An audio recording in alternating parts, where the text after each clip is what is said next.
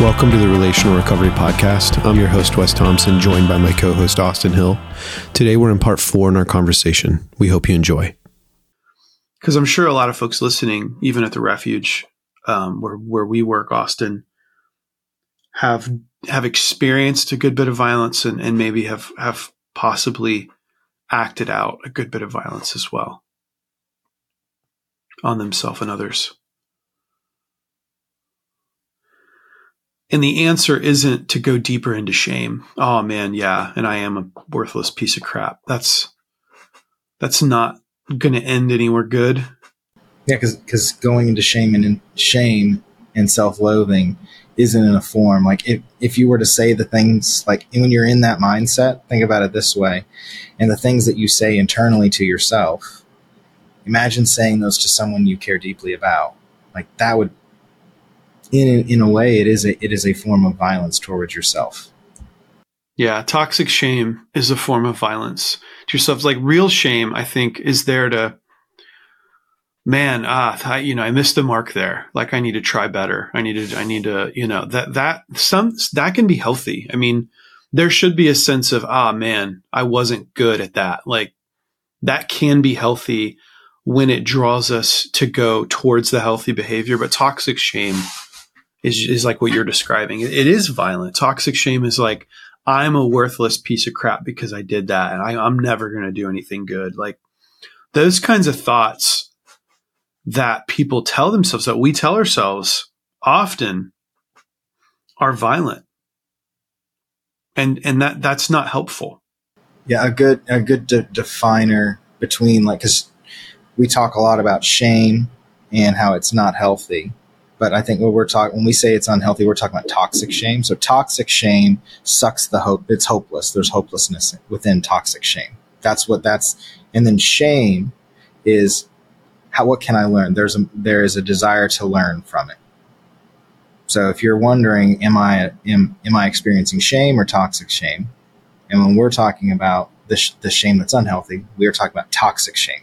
And when you're in that place, you feel hopeless. Like this is who I am always and forever until the end of time. There's no getting out of this.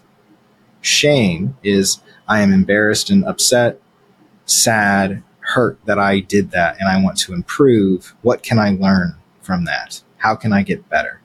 That's a good shame. We're 26 minutes in. Why don't we I could talk about this for a while because there's so much to talk about. But maybe it might help anyone listening to just really define, Rich Plass, I don't know where he got this list, but I know in our talk, he described 9 types of violence. Would it be helpful right now just to define what these can look like? And then, if we have time, there's a couple other places we could go.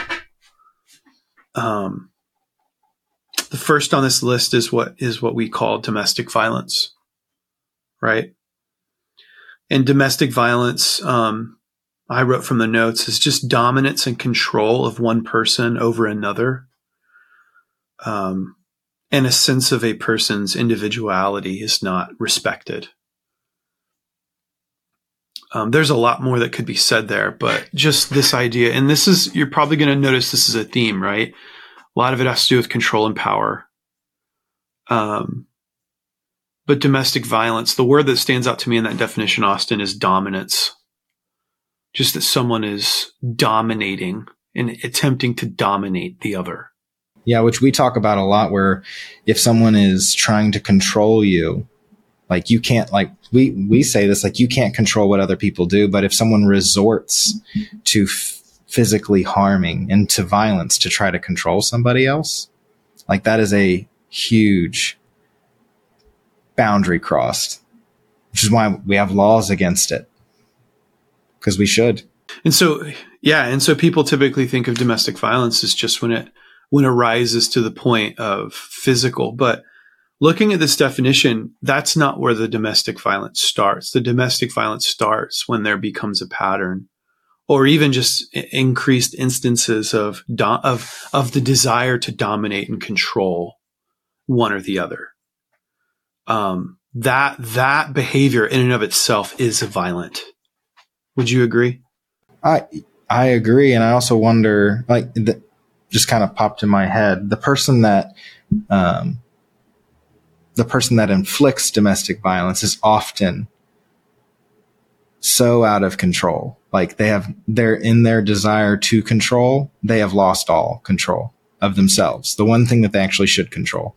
They have no control anymore of anything, where they feel hopeless in that. In like, because they don't have any self-control, they try to control the people around them.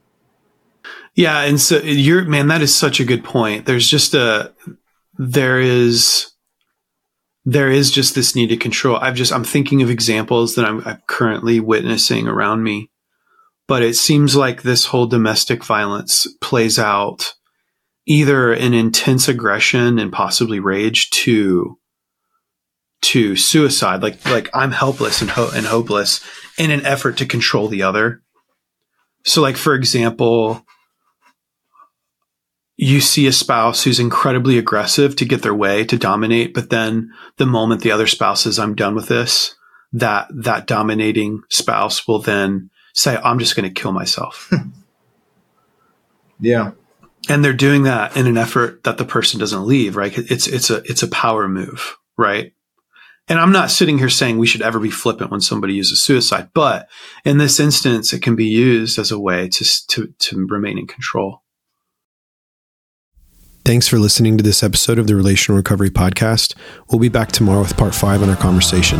We'll see you then.